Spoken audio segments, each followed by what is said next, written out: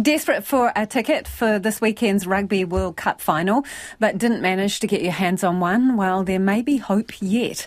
A limited number of additional tickets will be released very soon for those who have missed out. Here with all the details is sports reporter Clay Wilson. OK, Clay, whose knee am I going to have to sit on at this point if I'm getting a ticket?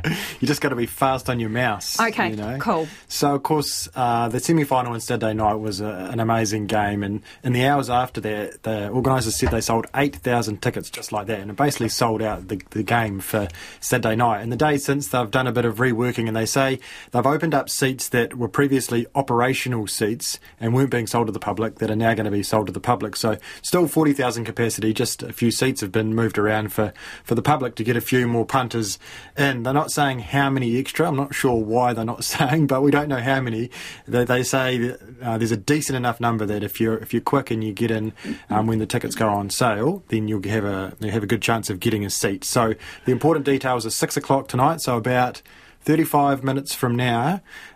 Get ready with your refresh button. Exactly. People have got very good at this in recent years, haven't they? So they'll be available then on the Rugby World Cup 2021 website. So get into Google, tap it in and get at the ready if you want to grab one of those tickets. OK, so if some of those seats were previously for operational, purposes, what about all the players wanting to get all their family and friends into Eden Park? Yeah, well, of course, this is a very important occasion for the players and their family and friends, isn't it? They want to get as many of those people along as they can. And actually, assistant coach Wes Clarkey said today a lot of them have had family they didn't know they were family, and I think one of the players actually said that early in the tournament, suddenly get in touch, and it all adds to the week for them and what they're having to deal with. And actually, Georgia Ponsonby, the Black Ferns hooker, and Sarah Hiddeny, who's the flanker for the team, they got asked about the ticket demands they've had, and here's what they had to say. We get given 4 tickets per player, and then I've asked for about 15 more. Whether I'll get those or not, I don't know.